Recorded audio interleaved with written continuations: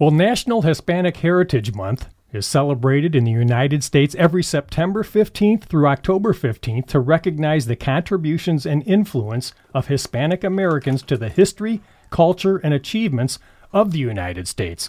And today I have four distinguished Spartans with me to discuss Hispanic heritage here on MSU Today, and I'm going to ask each of them to introduce themselves. And Francisco, why don't you start? My name is Francisco Villarruel. I came to Michigan State in 1988 from the University of Wisconsin. I currently serve as the acting director of the Julian Zamora Research Institute, which is the Midwest's premier research center in the United States. A little bit of history and important history that we'll come back to. It was our Tia Dorothy Gonzalez who helped launch this institute with the intent of developing a research institute that impacted communities, families of Latino descent in Michigan in the Midwest. In its 30 years of existence, it has become the premier institute for Midwest issues. So we owe a lot of gratitude to Dorothy for her planting the seed, not only for the Zamora Institute, but also for Chicano Latino Studies and how it's advanced to its current state of affairs. Maria. Hello, my name is Maria Isabel Ayala Garcia, but I go by Isabel Ayala. I'm an associate professor in the Department of Sociology, and I'm currently the director of Chicano Latino Studies, and my work focuses on Latinx higher education success. Luis. Buenos dias, Luis Alonso Garcia. I'm the director of Migrant Student Services, which has a variety of programs: the College Assistance Migrant Program, the High School Equivalency Program, MSU ID&R Center, Identification and Recruitment Center, and we operate the National Migrant Scholars Internship Initiative. Also, we have a sector in our unit where we focus on international initiatives and also operate a project called La Cosecha. Hi, my name is Deyanira Nevares Martinez, and I am an assistant professor of urban and regional planning. I started here at MSU in the fall of 2021, so I'm the newbie. And my research focuses mostly on housing. I do work around the role of the state in what I call informal housing. Here in Michigan, my research has focused with farm workers, mostly in western Michigan, looking at their housing precarity and their interaction with the housing bureaucracy. What does Hispanic Heritage Month mean to you? What do you want us to be more aware of by celebrating it? Yeah, it's about the contributions that we have made to this country. A lot of times, when you're growing up and you're in your civics classes or your history classes, we're not the focus of what we learn. And so I think it's really important to make sure that we have representation, but also know that a lot of times we're not the first ones. We just don't know what has been done in the past, and it's so important to make sure that we acknowledge, that we have been here for a long time. In many cases, we've all heard that saying, we didn't cross the border crossed us. And so we've been in this place. We are from this place. And so acknowledging that, I think, is really important. Hispanic Heritage Month is really a special time, but given the programs that I operate working with the Hispanic Latino community on a daily basis. And I was just reading an article this morning where many institutions are increasing their Latino Hispanic representation, and they're becoming HSIs. What is HSIs? Hispanic Serving Institutions. And as time goes on, we're going to see those numbers continuously increase. Oftentimes we look at these various communities and we think that what are they bringing to the table? We've been part of the machine that's been feeding America, and people just quite don't understand that. And so contributors, absolutely, is recognizing our contributions to the community. But we've only started. I think you got great things to see in years to come.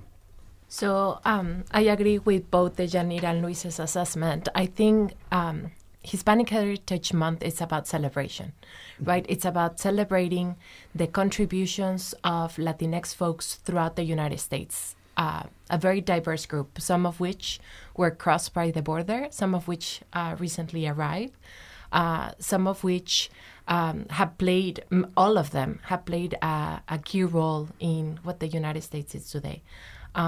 And oftentimes, I think we think of Hispanics or Latinx folks in terms of music and food. But what this allows us to do, especially this month, but hopefully throughout the year, is recognize that we have folks contributing in science, in the arts, in politics, in government, in higher education. And those in programs like mine, with Chicano Latino Studies, what we intend to do is offer the curriculum that speaks to this contribution so that students feel and see themselves represented and reflected, not only when they turn on MTV or Spotify, right? But they see themselves in the science that they learn, in the communities that they engage with, and feel proud, continue to feel proud. So just to build on what everybody has said, I think for me, this is a month where we begin to write the right history. And that may sound like an odd term, but I want to exemplify what everybody has said. There are STEM initiatives right now that are really trying to bring Latinos into the science and technology. We often think that the world's most accurate clock is the iWatch. But the world's most accurate clock is actually the Azteca calendar, where you can figure out where to plant. But most people don't have the literacy to understand how to read that calendar. I often say to some young folk, we talk about the wonders of the world, and the Egyptian pyramids are some wonders of the world. Absolutely. Does that mean that the Aztec, the Mayan, and the Incans were the rejects of the Egyptians?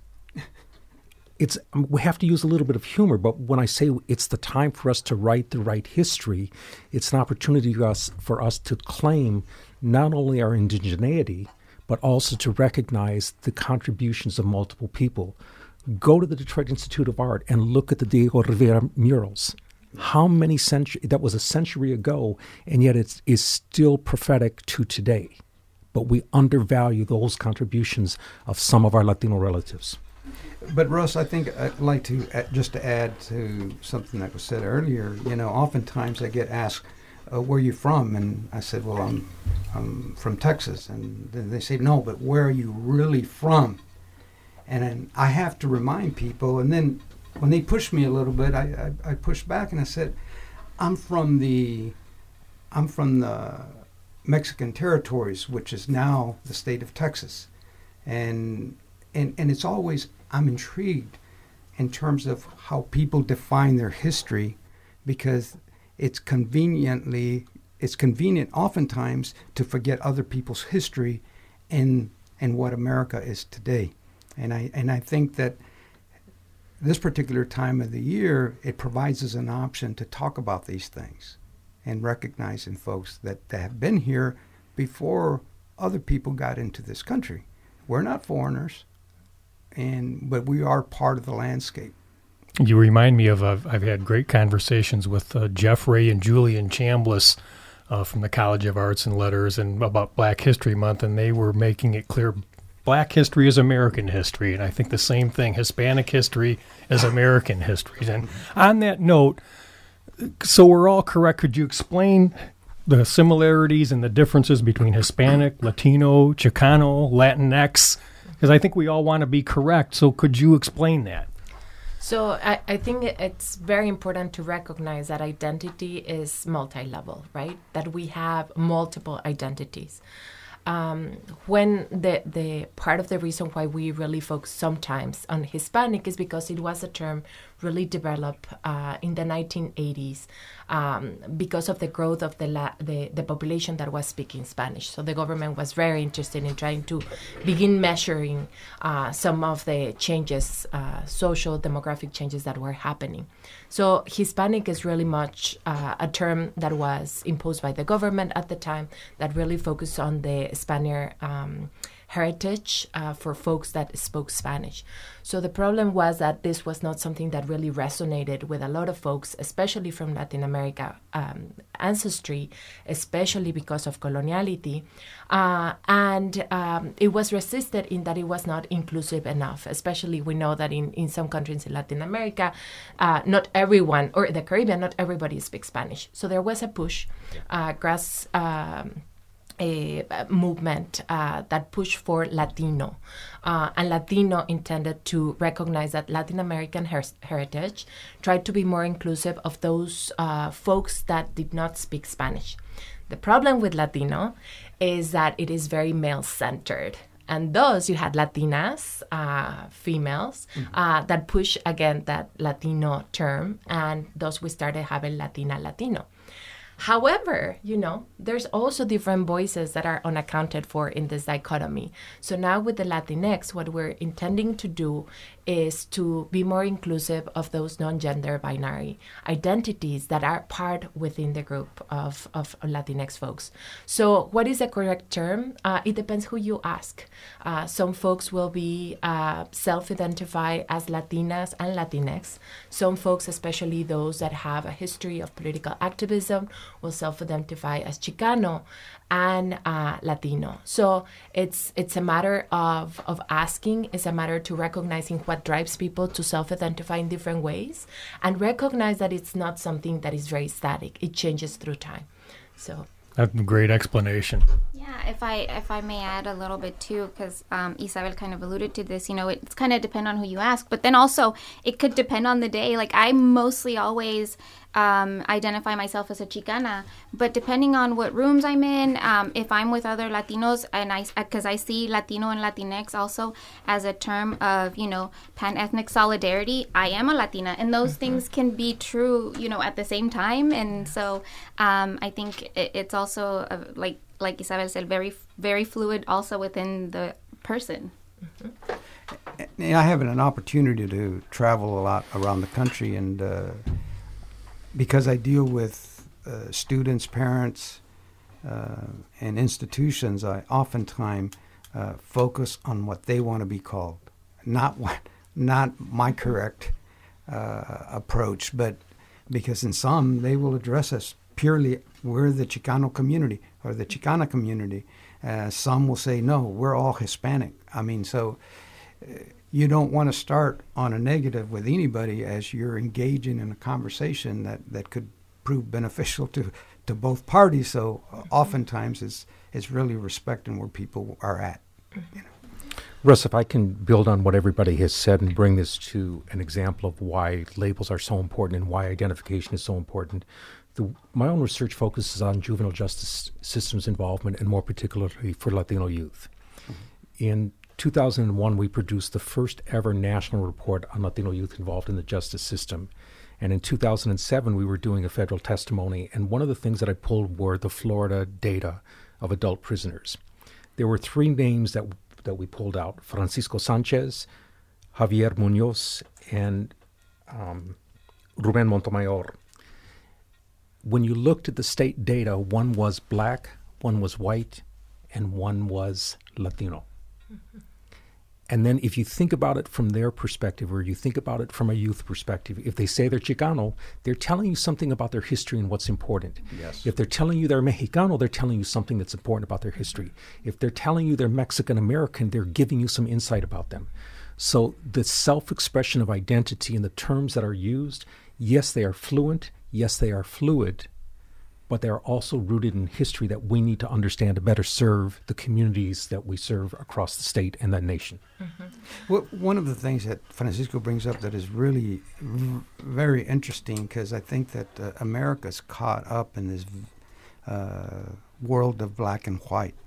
But for our community, I've had scenarios where someone comes up to one of our students and says, yeah, as African American, and the student is puzzled and just saying, African American, no, I'm Latino. So it's really their point of reference that's really a driver for them, not the traditional, just because you look like this, because within our community, we are totally all shades. I mean, you name it, we are all shades. And Luis, I would add to that, we also have indigeneity. Oh, it's absolutely. not just bimodal black and white.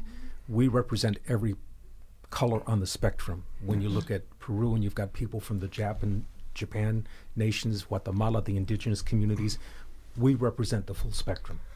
And oftentimes when we think about identity, it's true that many people self-identify just as their parents did or their grandparents did.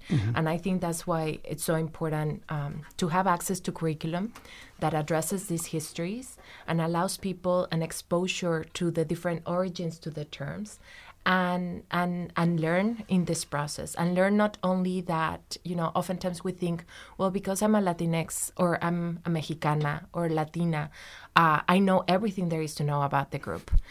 There's so much intra-group diversity.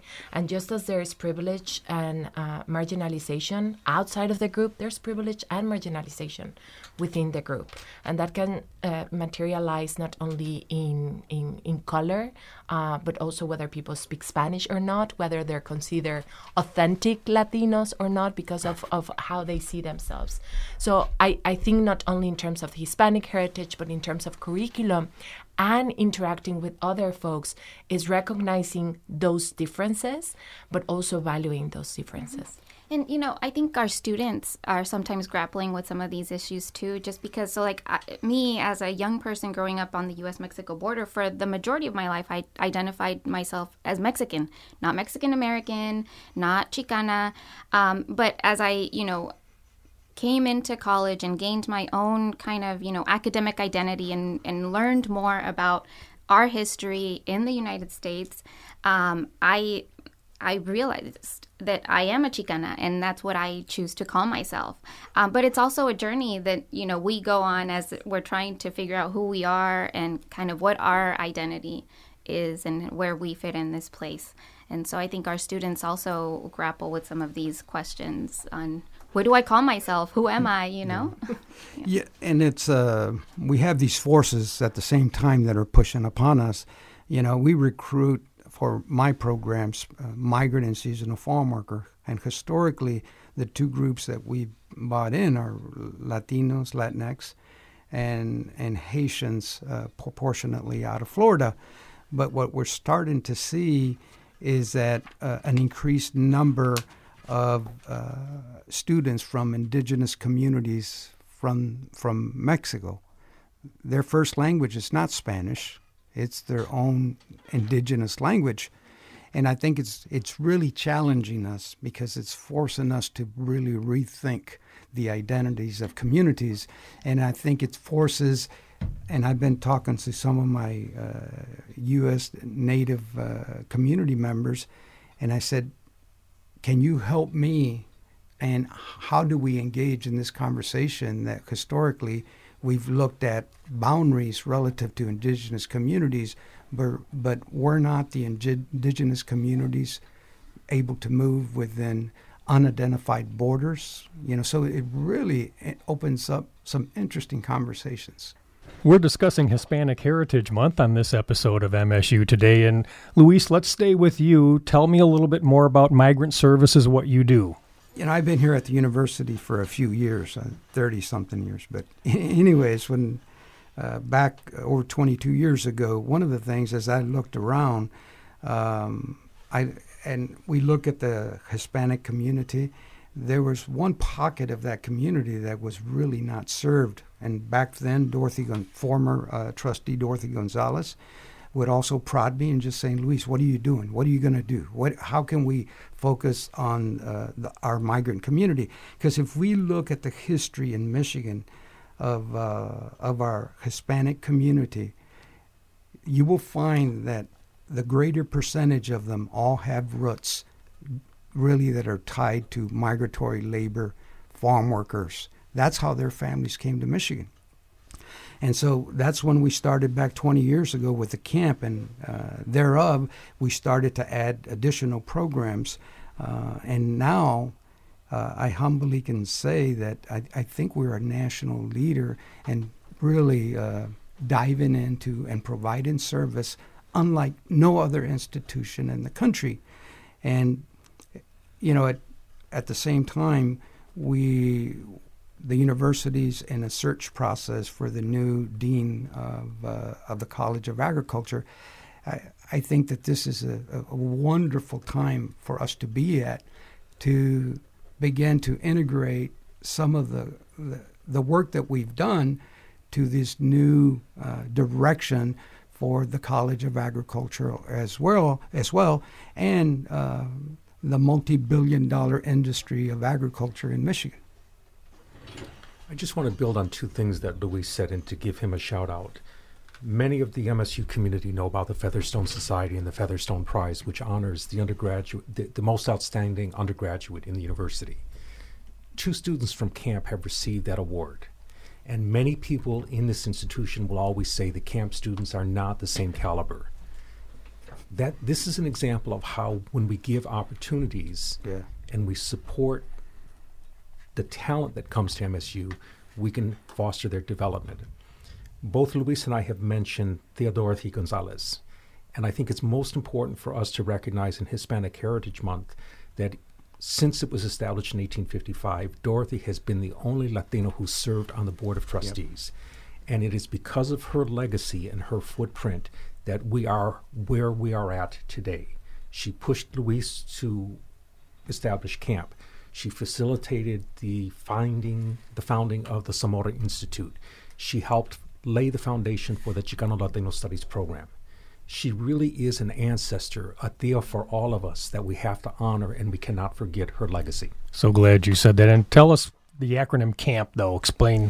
Give us the... CAMP stands for the College Assistance Migrant Scholars Program. There you go. And Francisco, let's stay with you. Tell us the same question. Julian Zamora Research Institute, sort of the evolution and mission. So Julian Zamora was a researcher in the 1950s, 1960s, who was the first person who began to write about and do research on Latinos in the Midwest. He was on the faculty at Michigan State for approximately 2 years before going to Notre Dame, where he got a number of federal grants to support scholar development. The number of scholars that he had placed in international global contexts as well as in the United States is a history that is unprecedented. Nobody has ever been able to match that. So with the efforts of Dorothy Gonzalez, Richard Navarro, many other people, the Zamora Institute was founded in his honor to really push Michigan State and the country to focus on Latino scholarship in the Midwest. And what's most important is when it was established in 1989, it was the only institute in the Midwest that was dedicated to the scholarship of Latino communities with an emphasis of not doing research on communities, but doing with communities to help build opportunities for success. And this is 25 years for the Chicano Latino Studies program at MSU. Again, sort of the mission, the evolution, what's ahead? So I think when we look at institutions of higher education, primarily white institutions, we see that they have an Eurocentric foundation. That means that they tend to focus and represent and normalize the history, the stories, the contributions of white folks. And yet we have seen from what everybody has mentioned that there are people that have played a key role in creating spaces where folks are represented. So Chicano Latino Studies emerged in 1997 as a specialization for minors. Eventually became a minor, but we also offer, in addition to that undergraduate degree, we have a graduate program that has a graduate certificate, standalone CLS PhD, the only one in the Midwest, and a dual major PhD. I am very proud to say that we're currently the largest ethnic minority minor at MSU, but also across Big Ten universities. We have also seen that students that minor in CLS not only have the higher GPAs, but also shorter time to degrees. And we have faculty and students across the university, so from the College of Social Science to Arts and Letters to Education, all in between. So the conversations and the research, the curriculum that is offered is truly interdisciplinary. And we have faculty not only across the board, but we also have folks that have made an impact at MSU, such as Diana Rivera, who developed the Cesar Chavez collection. So it's very important, I think, that we create those spaces. We're the only curriculum offering Latinx unit on campus. But as you see, we're reflected all across MSU. I would like to add that, a little bit piece of history. I was here when Chicano Studies commenced, but it was really born out of the interests of a group called MECHA, a student group that were very, very much focused on getting the university's attention to commence the Chicano Studies initiative. And we have to give them credit because they were bold, they were relentless, and that was really the birthing of Chicano Latino Studies. And you're the newest member of our group. What attracted you to MSU, and how do you roll in urban and regional planning into that? Yeah, so it's really interesting, and I'm so grateful to hear all of the history behind these three programs, because a lot of what drew me to MSU were actually these programs. I had some personal connections to Michigan. My sister did her PhD at a university that's about an hour that way, where they wear blue. And so she was here for 5 years. I knew that Michigan was beautiful. I grew up as the daughter of farm workers, and I had friends who lived part of the year in California, where I lived, that were usually did the Michigan-Texas route. But as you know, the migratory routes cross lots of times. We, my family did the California-Arizona route, and so I also knew that we were in the Midwest, and that I would find community. And so when I was on the job market, even though I had multiple offers, I decided that I would come here. I'm privileged in that my husband, based on where he's in his career, he said, we'll go wherever you want to go. And so we decided to take a shot and come to Michigan. And my children are very quickly becoming Michiganders. They already bleed green and white. But in my cover letter, when I applied to my job here at MSU, I wrote in that letter about all three of these programs.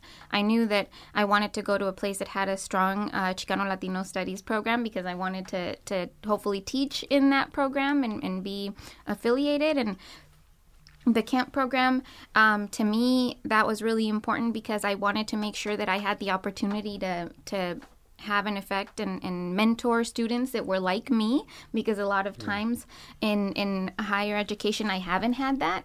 And so I see it as a responsibility, because I maybe know some of the hardships that some of our students are going through, and maybe could help in that way. And doing research that is hopefully important and impactful to our community. And I saw the Julian Zamora Research Institute is really a place that could help me do that. Especially since I knew that I wanted to kind of do research with farm workers and their housing issues. Housing is really my expertise, and growing up in a migrant camp myself, I know some of the issues that can happen, some of the substandard housing issues that people are dealing with, and some of the issues that come along with when your employer provides your housing. And so I really wanted to explore some of those things, and I knew that this would be a place that I would have, the resources that I need, the mentorship that I need, and so I took a jump, and I left Aztlán, and now I'm in the Midwest. Can I add something? I really want to center what Deja just mentioned. Oftentimes, in our conversation, we've talked about representation, and seeing students reflected in faculty and staff, I think, is crucial. But it's also very important to recognize that we come with knowledge that hasn't been part of the fabric of the universities. So what happens when you have not only faculty and staff in these positions and across the university in leadership positions is not only that they see the students see themselves reflected, which is a very big part, but it's also the questions that we bring, the knowledge that we bring, the questions that haven't really been asked by other folks because they don't have that knowledge and that history. And another point that Francisco was making is also doing research with communities. Oftentimes in higher education, we view knowledge as something that is only acquired through formal education. And the reality is that there's knowledge all around us, from farm workers to communities to scientists all over the world, and recognizing that, yes, there's a certain knowledge that is acquired through formal education, but that also complements and builds upon the knowledge that has being acquired through lived experiences is very important. And I think that's something that not only is shared, a view of understanding these lived experiences as critical, are not only shared among Latinx faculty and staff, but other groups, Asian American, Native Indigenous, African American, and those. That's why it's so important to really have an institutional commitment, because everyone in this table and a lot of folks outside of this space are doing a lot of that invisible service that involves addressing some of the unique needs of these populations, and yet continues to be not recognized or acknowledged. So it's wonderful that we have people truly committed to making a change and advancing other folks of color, but we need the support of institutions. We have these structures in place, but they need also the support of the institution to not only make it, but really thrive and continue to do wonderful work. We spent a lot of time today talking about the migrant communities, and that certainly is an important component of what we all do. But we also work in urban environments. Absolutely. If we look at some of the community-based centers throughout the state of Michigan, Cristo Rey in Lansing, the Detroit Hispanic Development Corporation, the Hispanic Community Center in Grand Rapids, if you look at Southwest Detroit and Mexican Town, which was thriving during the recession because of the cottage-based industries, we have as much to learn from these communities and the resilience of our communities and our people who are rooted in this state.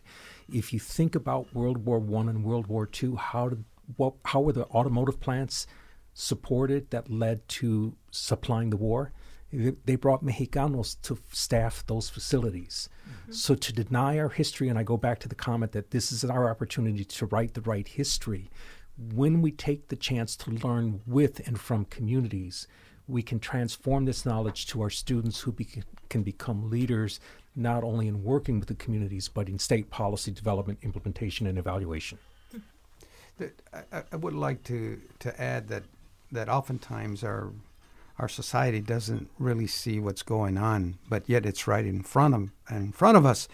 I travel a lot, so I travel a lot out of Detroit, and because I'm a Latino, I oftentimes get asked, are you one of the engineers?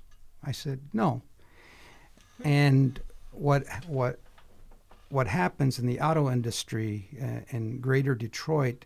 There's a flow of engineers between Mexico City and Detroit, and I'm not talking 2 or 3. I'm talking extremely significant numbers, and there's the backbone of many of the engineering activities in the auto industry is coming out of Mexico City, and folks just don't realize that we have a relationship with Mexico in ways that we never thought of. Well, this has been a very thought-provoking and fascinating conversation to me. And as we wrap up, let me just ask you each to kind of reflect again on National Hispanic Heritage Month, what it means to you, and what you hope we're all more aware of by acknowledging it. Luis? Yeah, I would like to add, every time the university changes leadership, I get nervous, because I'm wondering, is this next leader going to understand, be supportive, as Isabel said, of these initiatives? And we're fortunate to have President Stanley, who has been there and very supportive of the diverse communities, and is willing to take the heat on that as we cultivate a further understanding of the broader community of the contributions that these communities have had, will continue, but for our existence, future existence, they will be a vital component. I would just add to what Luis has said. It's not only the president, but it's also the Provost Woodruff and Vice President Bennett. This is an administration in the 35 years that Luis, you and I have been here that I can comfortably say that we have leadership who are not going to help just sustain, but are committed to investing, promoting, and enhancing what we have at this institution, not only for the institutional sake, but for the communities across the state and the Midwest, and more importantly, for student success. Mm-hmm. I think it's also an opportunity to give a shout out to all those invisible forces and very visible forces across students, staff, faculty, leadership across MSU that not only celebrate Hispanic Heritage Month in September and October, but throughout the year, and do the work every day, the visible and the invisible, and bring everyone with them. Yeah, to me, I think this time of year is an opportunity to make sure that we're doing the work to make sure that students, Latinx students, know that they belong here.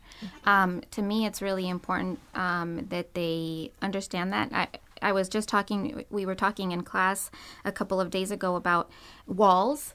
And so we were talking about walls that exist and some that may not be there but are there. And so we were talking about probably that Chicano student that lives in Lansing and probably has never set foot on the Michigan State University campus, because there is that invisible barrier sometimes around this institution. And so to me, I think that my goal for this month and every month of the year is trying to make sure that our community knows that they belong here.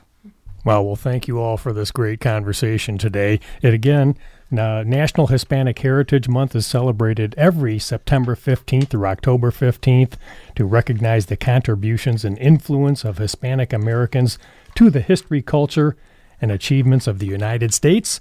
And I'm Russ White. This is MSU Today.